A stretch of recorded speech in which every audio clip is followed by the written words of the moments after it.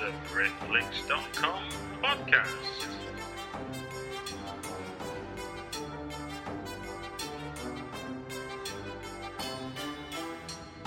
It's the Britflicks.com podcast. I'm Stuart Wright, and this is the Britflicks.com podcast. On this podcast, rather than critique or score films out of 5 or 10, or tell you what we love or what we hate, I sit down with the filmmaker and get them to give us an insight into the process of making their movie, what they discovered, what they learned, all those kind of things. Or I get to sit down with a horror film fan and get them to tell me 5 great British horror films that they think we should all take interest in. Either way, this podcast is provided totally free without any outside advertising. So, if you enjoy it, please make sure to subscribe in iTunes, and if you've got that bit more time, write me a review too. Welcome to another Britflicks.com podcast. Today I've got with me Jane Giles. Hello, Jane. Hi, Stuart. How are you? I'm very well, thank you. I'm very well. We've come together to talk about an Indiegogo campaign that's about a sort of... We have, yes. We've come together. Although we're not in a room, obviously, we're over the internet, but the voices will sound together when people listen. And it's about a sort of brief moment in cinema history, but maybe an important one for fans of what your press release describes as offbeat cinema, which I think is a lovely phrase because it defies genre, but it says a lot without saying too much. Yeah, sure. We're here to talk about the Scala Cinema, which is this 2018 is a double anniversary for the Scala. It was 40 years since its first programme in 1978 and 25 years since the Scala closed in King's Cross. It's weird that double anniversary, isn't it? I mean, there's no reason why it should be weird, but it is. Yeah. No, it's 1978 to 1993 was the Scala. Although, so I've been wanting to... Sorry, there's a cat encroaching on this interview. Okay. So I've been wanting to write a book about Scala ever since it closed, really, since 1993. I was programmer of the Scala from 1988 to 1992. It was my first proper job in film, and it was massively influential on me. I really thought that this is what the world of work was like, that you could get your dream job. I saw a little ad in The Guardian one Monday. It said, Scala programmer, some kind of pitiful amount of money. And I applied for it and I got it. And I really thought that that's the way the world worked. I was about 23 at the time. And of course it wasn't, that didn't turn out to be the case at all. But when the Scala closed in 1993, for reasons that the book will explain, I was invited by Stefan Javortsin, who ran a fantastic publication called Shock Express. Shock Express was the book, Shock was the magazine, and he ran a film festival called Shock Around the Clock with Alan Jones from the Fright Fest. Yeah. So Stefan asked me if I wanted to write an article for his latest Shock Express. So Scala just closed, and I wrote an obituary of it, which turns out to be a very long, impassioned piece.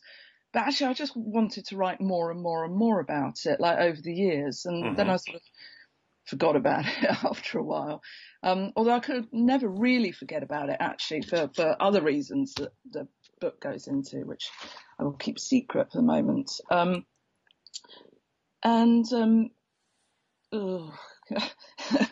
Sorry, it's early. I've kind of lost my train of thought. Well, look, let's. I mean, before going into the details about writing the book and stuff, do you want to? I mean, basically, it's an Indiegogo campaign that started to get the book published that you've written about the Scala Cinema, and yes, it's live as we talk now. I'm Saturday, 3rd of February. And it's running till the 8th of March, isn't it? It's going to be live till then. And the hope is to raise £30,000. Yeah. Of which, while we talk here, already 60%. So get on this, kids, if you're interested in the book. So first off, the book's going to be quite a delicious thing in itself, isn't it? As an item. So I teamed up with publisher Harvey Fenton at Fab Press, yeah, who got a really interesting vision for the book. I thought it was a history book, basically, with some pictures in it. Harvey thought it was a picture book with no history in it, apart from what was in the Scala programmes. Okay. So we sat down and figured it out and put those two ideas together. And so what we've got is both. We've got a very, very, very large book.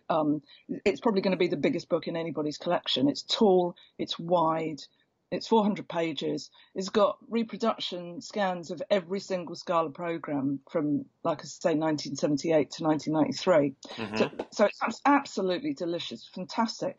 Harvey figured out that if you reduced the programmes by a certain size, they would still be legible and impactful. So they're not reduced so small you can't read what was on each day, which was really what we wanted to do, was for people to be able to look at the programme, see what was on, just, be amazed by the diversity of what films were showing, but also refer back to an index at the end of the book and be able to, like, if you thought, I'd like to find out, when, I don't know, Withnell and I were showing for the first time at the Scala, then you just refer from the index back to the page number. So that's going to be the genius of it. For a long time, I wanted to do something like a database of every film that showed at the Scala, but I never got that off the ground. But I did write the book. It's 100,000 words of history. I went right back to the very deepest history of the Scala. Its first site was in Fitzrovia, which is at Goodge Street Tube Station in London. It was on the site of an old music hall, which dated back to 1772. So that's where I started, in Fitzrovia. And in King's Cross, I looked at King's Cross is actually, it's got this reputation of being incredibly scuzzy, but it's actually quite a weirdly magical place with all sorts of, again, very, very deep history about Boudicca's last battle and, the legends of St Pancras and all of this. And I got quite fascinated by why such extraordinary things happened in the Scala Cinema, why it became known as this, incredibly well-loved cinema. And I've had all sorts of interesting things. It was a bit like being, Alice in Wonderland and kind of literally going off down rabbit holes. So that's why I've got a very long book for one reason. So when you started that, having originally done the obituary when it sort of originally closed, and then always had this thing percolating in your mind, and then you set off to write the story. What was you finding out things you didn't know first and then piecing together a story, or were you aware of a dotted history that you were having to fill in the blanks of? Yeah, I was aware of a dotted history. I mean, obviously I knew a lot about what happened in my 4 years at being the programmer at the Scala.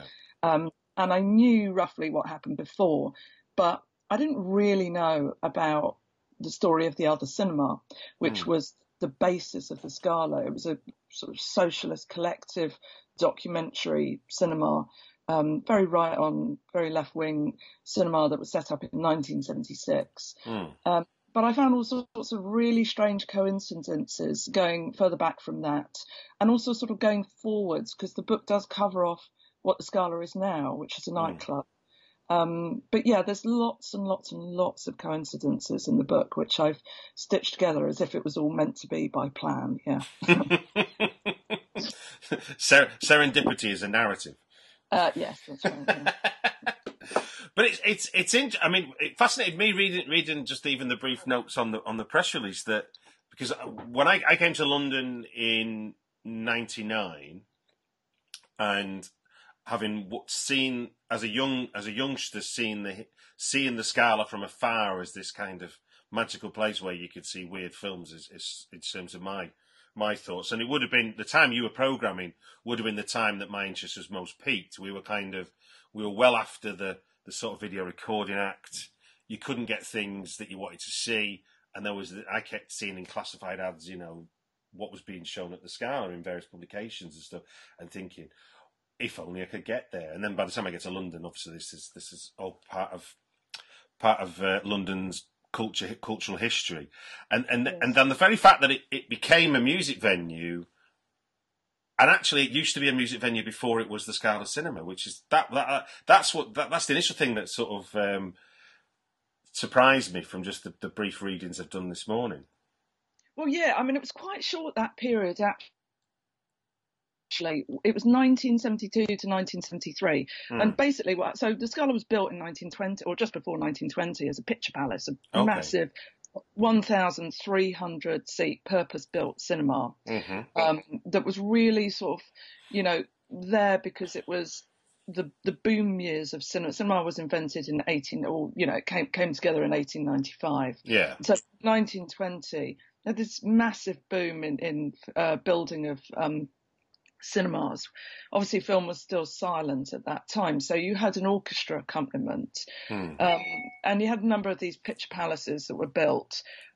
King's Cross was chosen as one because it was a terminus. The station of King's Cross had opened in 1850. And it was very easy to get there. So you had a local audience, but you also had a national audience for the King's Cross Cinema. So it became a Gaumont, which was the chain of cinemas, and then it became an Odeon by 1950 something. And after that, cinema was really in sharp decline. So the owners, the Odeon bailed out in about 1972 or something like that, when a music management consortium of Fillmore Entertainments and Cinecentre, which was a really interesting chain of cinemas who built the first multiplex in Panton Street in the UK, for example. So they came together and they could see that the money wasn't in cinema in 1972, so they tried to turn it. Well, they had films showing in the week, and then at the weekends they were showing what they called pop concerts. And some of these pop concerts are amazing. There was one week in 1972 when the MC5 played. Lou Reed and Iggy Pop, all in one week. And the Lou Reed, if you know the cover of Transformer, then that photograph was taken on stage at the Scala. If you know which was then called King Sound, or the Mine just blown then, go on. Okay, even more. If you know the cover of Raw Power, that photograph was taken 24 hours later on stage at the Scala. So I know there's fantastic music history that runs through the Scala. By the time the Scala was in Fitzrovia in 1978, the film producer, Stephen Woolley, had taken charge of it. Oh, he wasn't a producer yet. He was an usher, cinema manager. And he started to put on gigs in 1980. And there are gigs like Throbbing Gristle, Monte Cazaza, Spandau Ballet played their fourth gig at the Fitzrovian Scala. So there's lots of music history that runs right throughout, particularly around this point around 1972 with the pop concerts, particularly around 1980, 1981 with bands like New Order before the Hacienda was set up playing at the Scala. And then later on, there were lots of music clubs that the Scala, King's Cross became known for, and also some bands that played, and some people like Nick Cave and Gallon Drunk, and kind of various bands like that became associated with cinema. Yeah, it's amazing. I mean, it's when you start throwing these things out, you're like, it's sort of people's history, which obviously all these things are unintended consequences, aren't they? It's like just nobody had a big plan. They were just like, let's do things we like, and then when you look back, but I think that's the way to go, isn't it? If we like it, then there'll be other people out there somewhere who'll like it. It's about sort of like you say, joining the dots. Yes, it's like the sort of mini version of if we build it, they will come, and it's almost like if we build it, they will come out of the walls and make themselves visible because they didn't know they were looking for it. Yeah, that's right. So when you were writing the book, obviously you already had a sort of core, you had a big core knowledge of what you already knew about the place, having the detailed knowledge of having worked there and programmed it, but also the general awareness of what it was. But having gone through the process of writing it, what was your sort of biggest? What would you say was your biggest surprise, lesson learned about the Scala that you weren't aware of before you went into the exercise of writing the book? Okay, so this may not be very surprising or shocking for anybody listening, but for me, my heart actually stopped when I read. So I was tipped off by my friend Danny Lee, who's now working at the British Film Institute. He started working there just as I was being ejected from the organisation.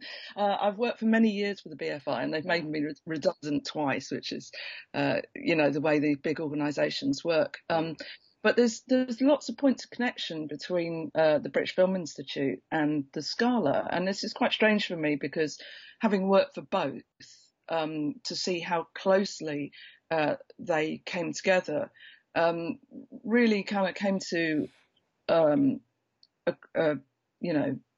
I wouldn't say crisis, but it wasn't really a crisis, actually. I was looking at a local newsletter of Fitzrovia, and I was looking at the redevelopment of the area by EMI, who at that time was knocking down great swathes of the Tottenham Court Road at the Oxford Street end. It was called the Gort Estate Redevelopment, and they basically made hundreds of people homeless. They closed down lots of local businesses, all with this kind of megalithic redevelopment of the area. And if you go there now, go to Tottenham Court Road, you can sort of see traces of this all around. So at the time, this was the early 1970s, at the time, the Scala Theatre, which was the original site, like I say, at Goodge Street, that had been knocked down in 1970. It was rebuilt as a theatre in 1905 and knocked down in 1970. And there's lots of very, very amusing things that happened in that theatre in those what's that sort of 95 years, which you can read about. I won't blar on about them now because I'm fascinated by this, as you can tell. And the British Film Institute, which was set up in 1933, tried to buy the site of the Scala Theatre in Goodge Street. And when I realised this, or I found this out through reading a local newsletter from the early 70s, I realised that if the BFI had been successful in doing this, in buying this site of the Scala Theatre, there would be no Scala Cinema. And at that moment, it was a bit like sliding doors, or, I just realised that I just thought, where would I be if there was no Scala Cinema? Because so many of my friendships and actually, my family actually came out of the Scala Cinema. So I had a big kind of existential crisis at that point. So that's a very personal thing. But I think that for people who are less concerned about, your career, my family, less concerned about me and more concerned about, the actual what went on in the Scala cinemas between 1978 and 1993. I think that they will find lots of things that they'd forgotten or they never knew. One of the things that's really lovely for me over the last few years was meeting people or finding out that a certain number of very famous filmmakers had been regular punters in the audience of the Scala.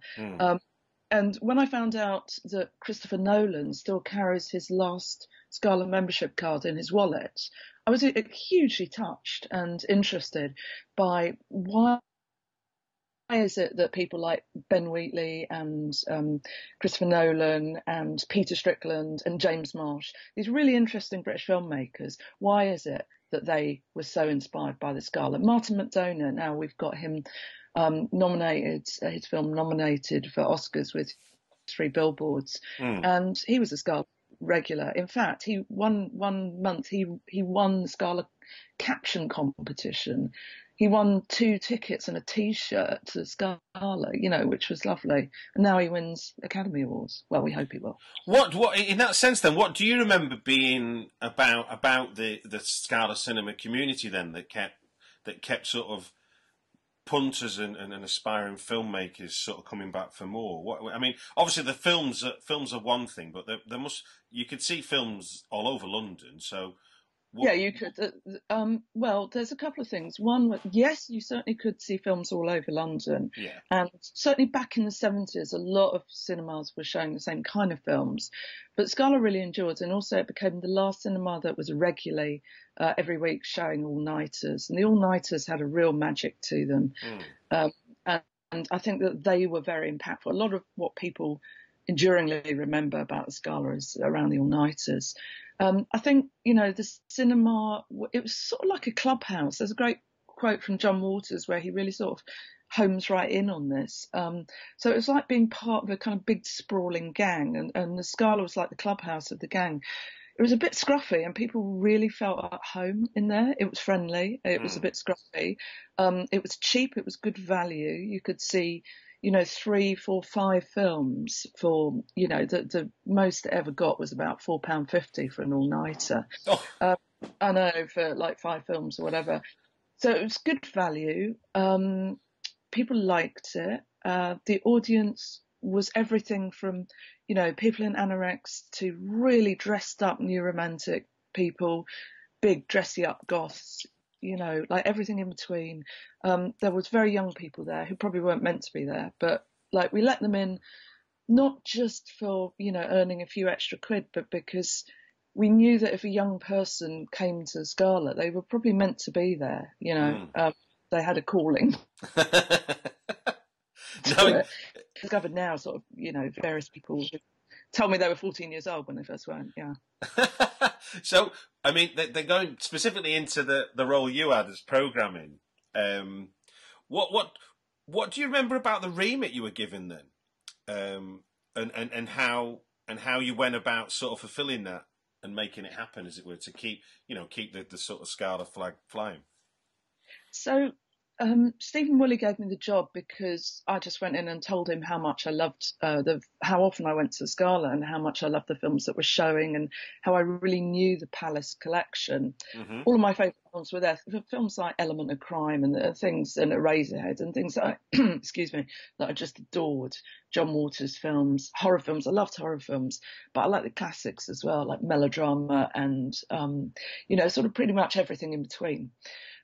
So he also I'd done some training in cinema management up at the Ipswich Film Theatre. Mm-hmm. So I kind of came off of that training after several months and applied for the Scala job and got it. So what I knew that I had to do was look back at the Scala ledgers and see what films did well, really understand what the Scala programme was doing, not see it as something that was broke that needed fixing, which I think people quite often think when they get a new job, they're going, right, I'm going to kind of completely change everything. So I went in and I looked at what I thought was the best of what all of the previous programmers had been doing and just thought, how can I amplify this? How can I make it more profitable? Because the Scala always worked on a shoestring, which is sort of liberating but precarious at the same time. It was a single screen cinema. You just don't get that anymore. I think there's only one of them left in London at the moment, or two.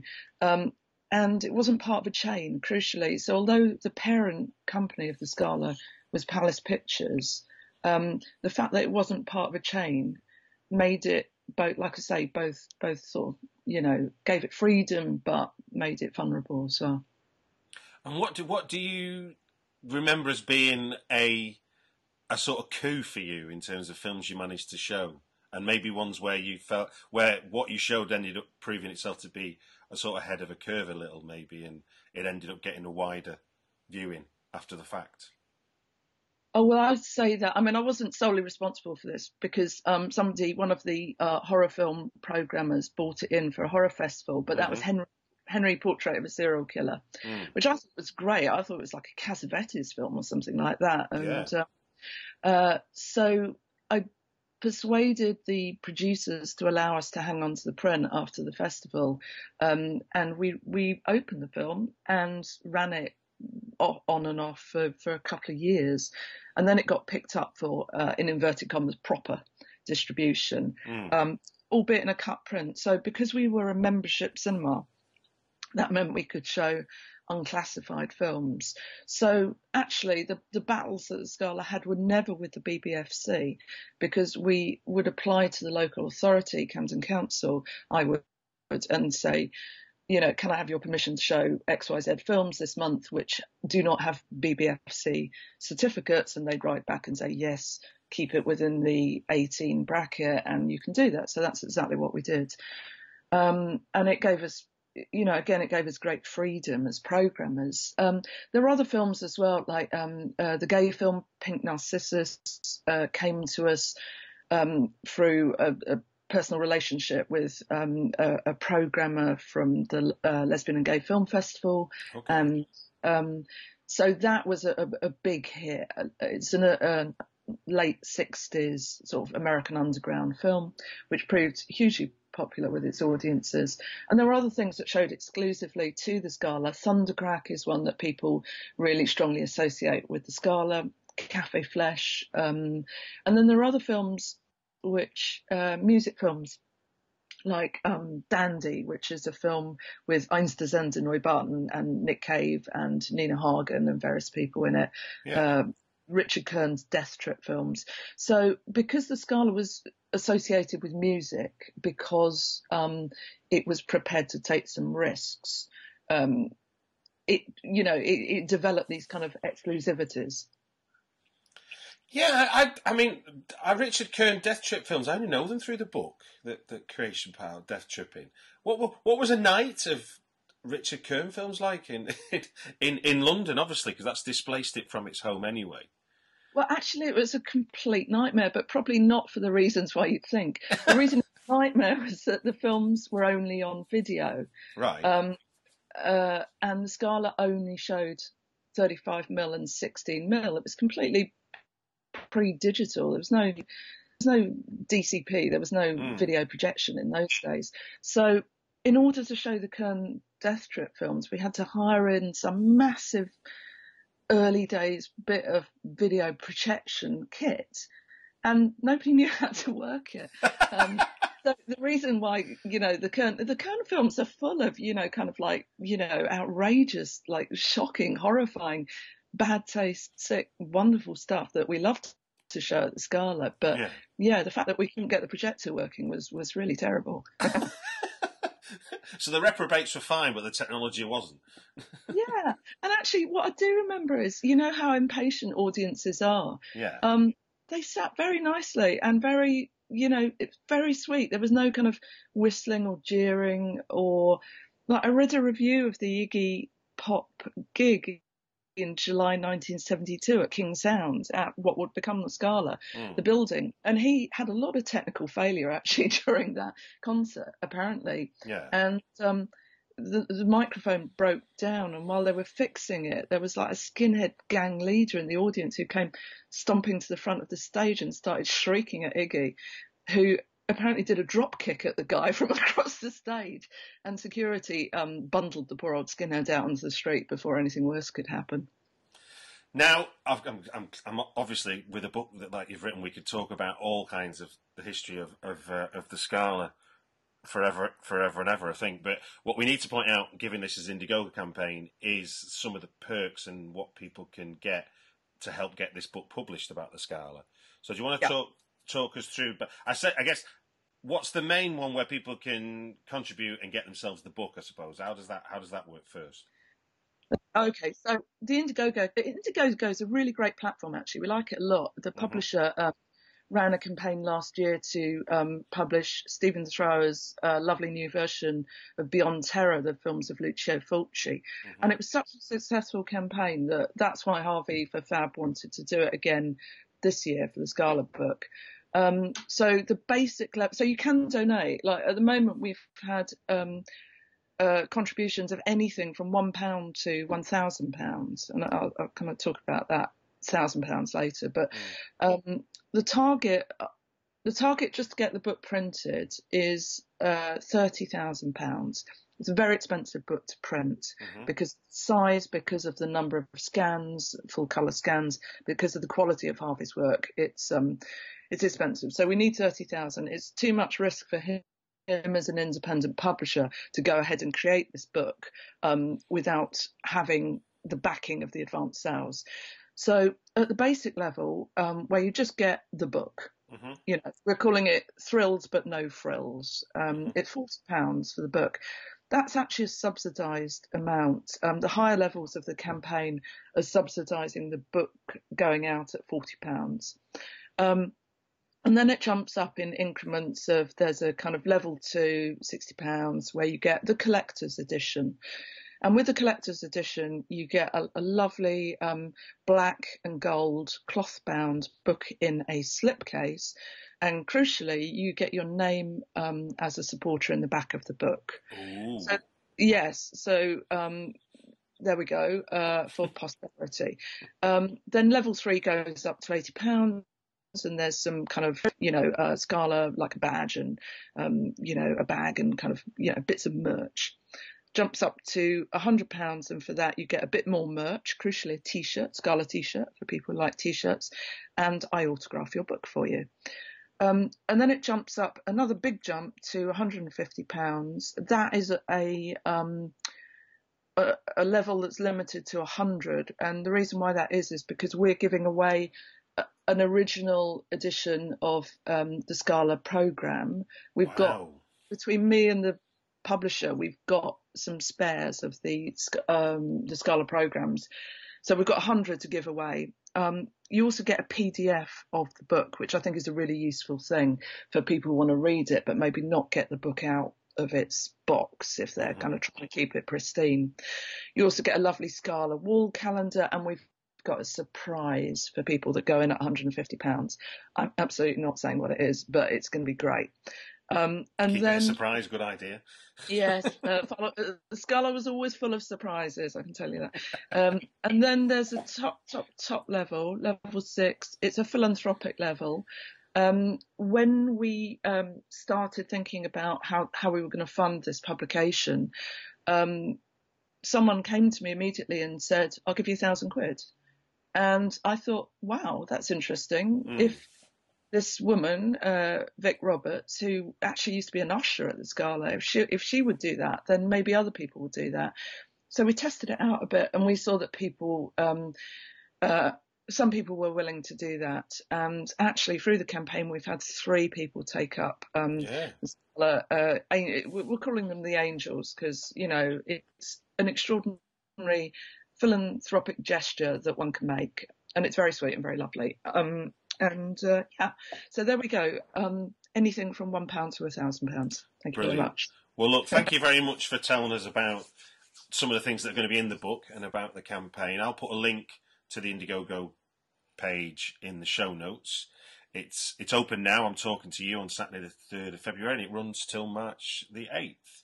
And best of luck reaching the 30,000, which I think, given 2 or 3 days in, you're already at 60%. I think by what I understand about how crowdfunding works, I think if you're at 60% by day, but within the first week, you tend to see it off. So, best of luck with that. And I should also just say the book is never going to be available on Amazon, and probably will never be available in bookshops. It will only be available from the publisher, and the reason for this is that we are supporting independent publishing. Oh well, given the ethos behind the Scala, full stop, that makes a great deal of sense. Right. Well, thank you, Jane. That's been really fascinating, and you've blown my mind a couple of times with this. This is it's a real. I mean, like I said in the podcast, it really is a great way to focus people's history. When you look at one specific thing and then just build out from it, go what happened, and you go, Jesus Christ, this was really just an ever blowing bubble of popular culture that was interesting on the edges, and it's funny now looking back, because obviously it's the kind of things that's fully embraced and very much part of the normal lexicon of popular culture. There's nothing odd about Lou Reed or Iggy Pop anymore, is there?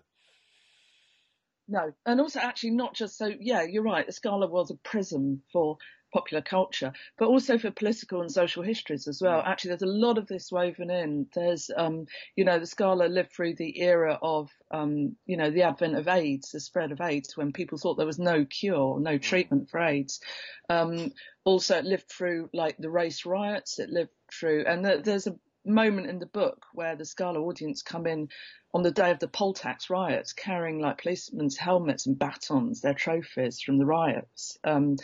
There's the moment of the Scala campaigning against Clause 28 and Clause 25. So, yeah, there's a lot of political and social history in there as well. Yeah, you must have known where to draw the line in terms of what was going to get in your 100,000 I could words. go on forever, but yeah.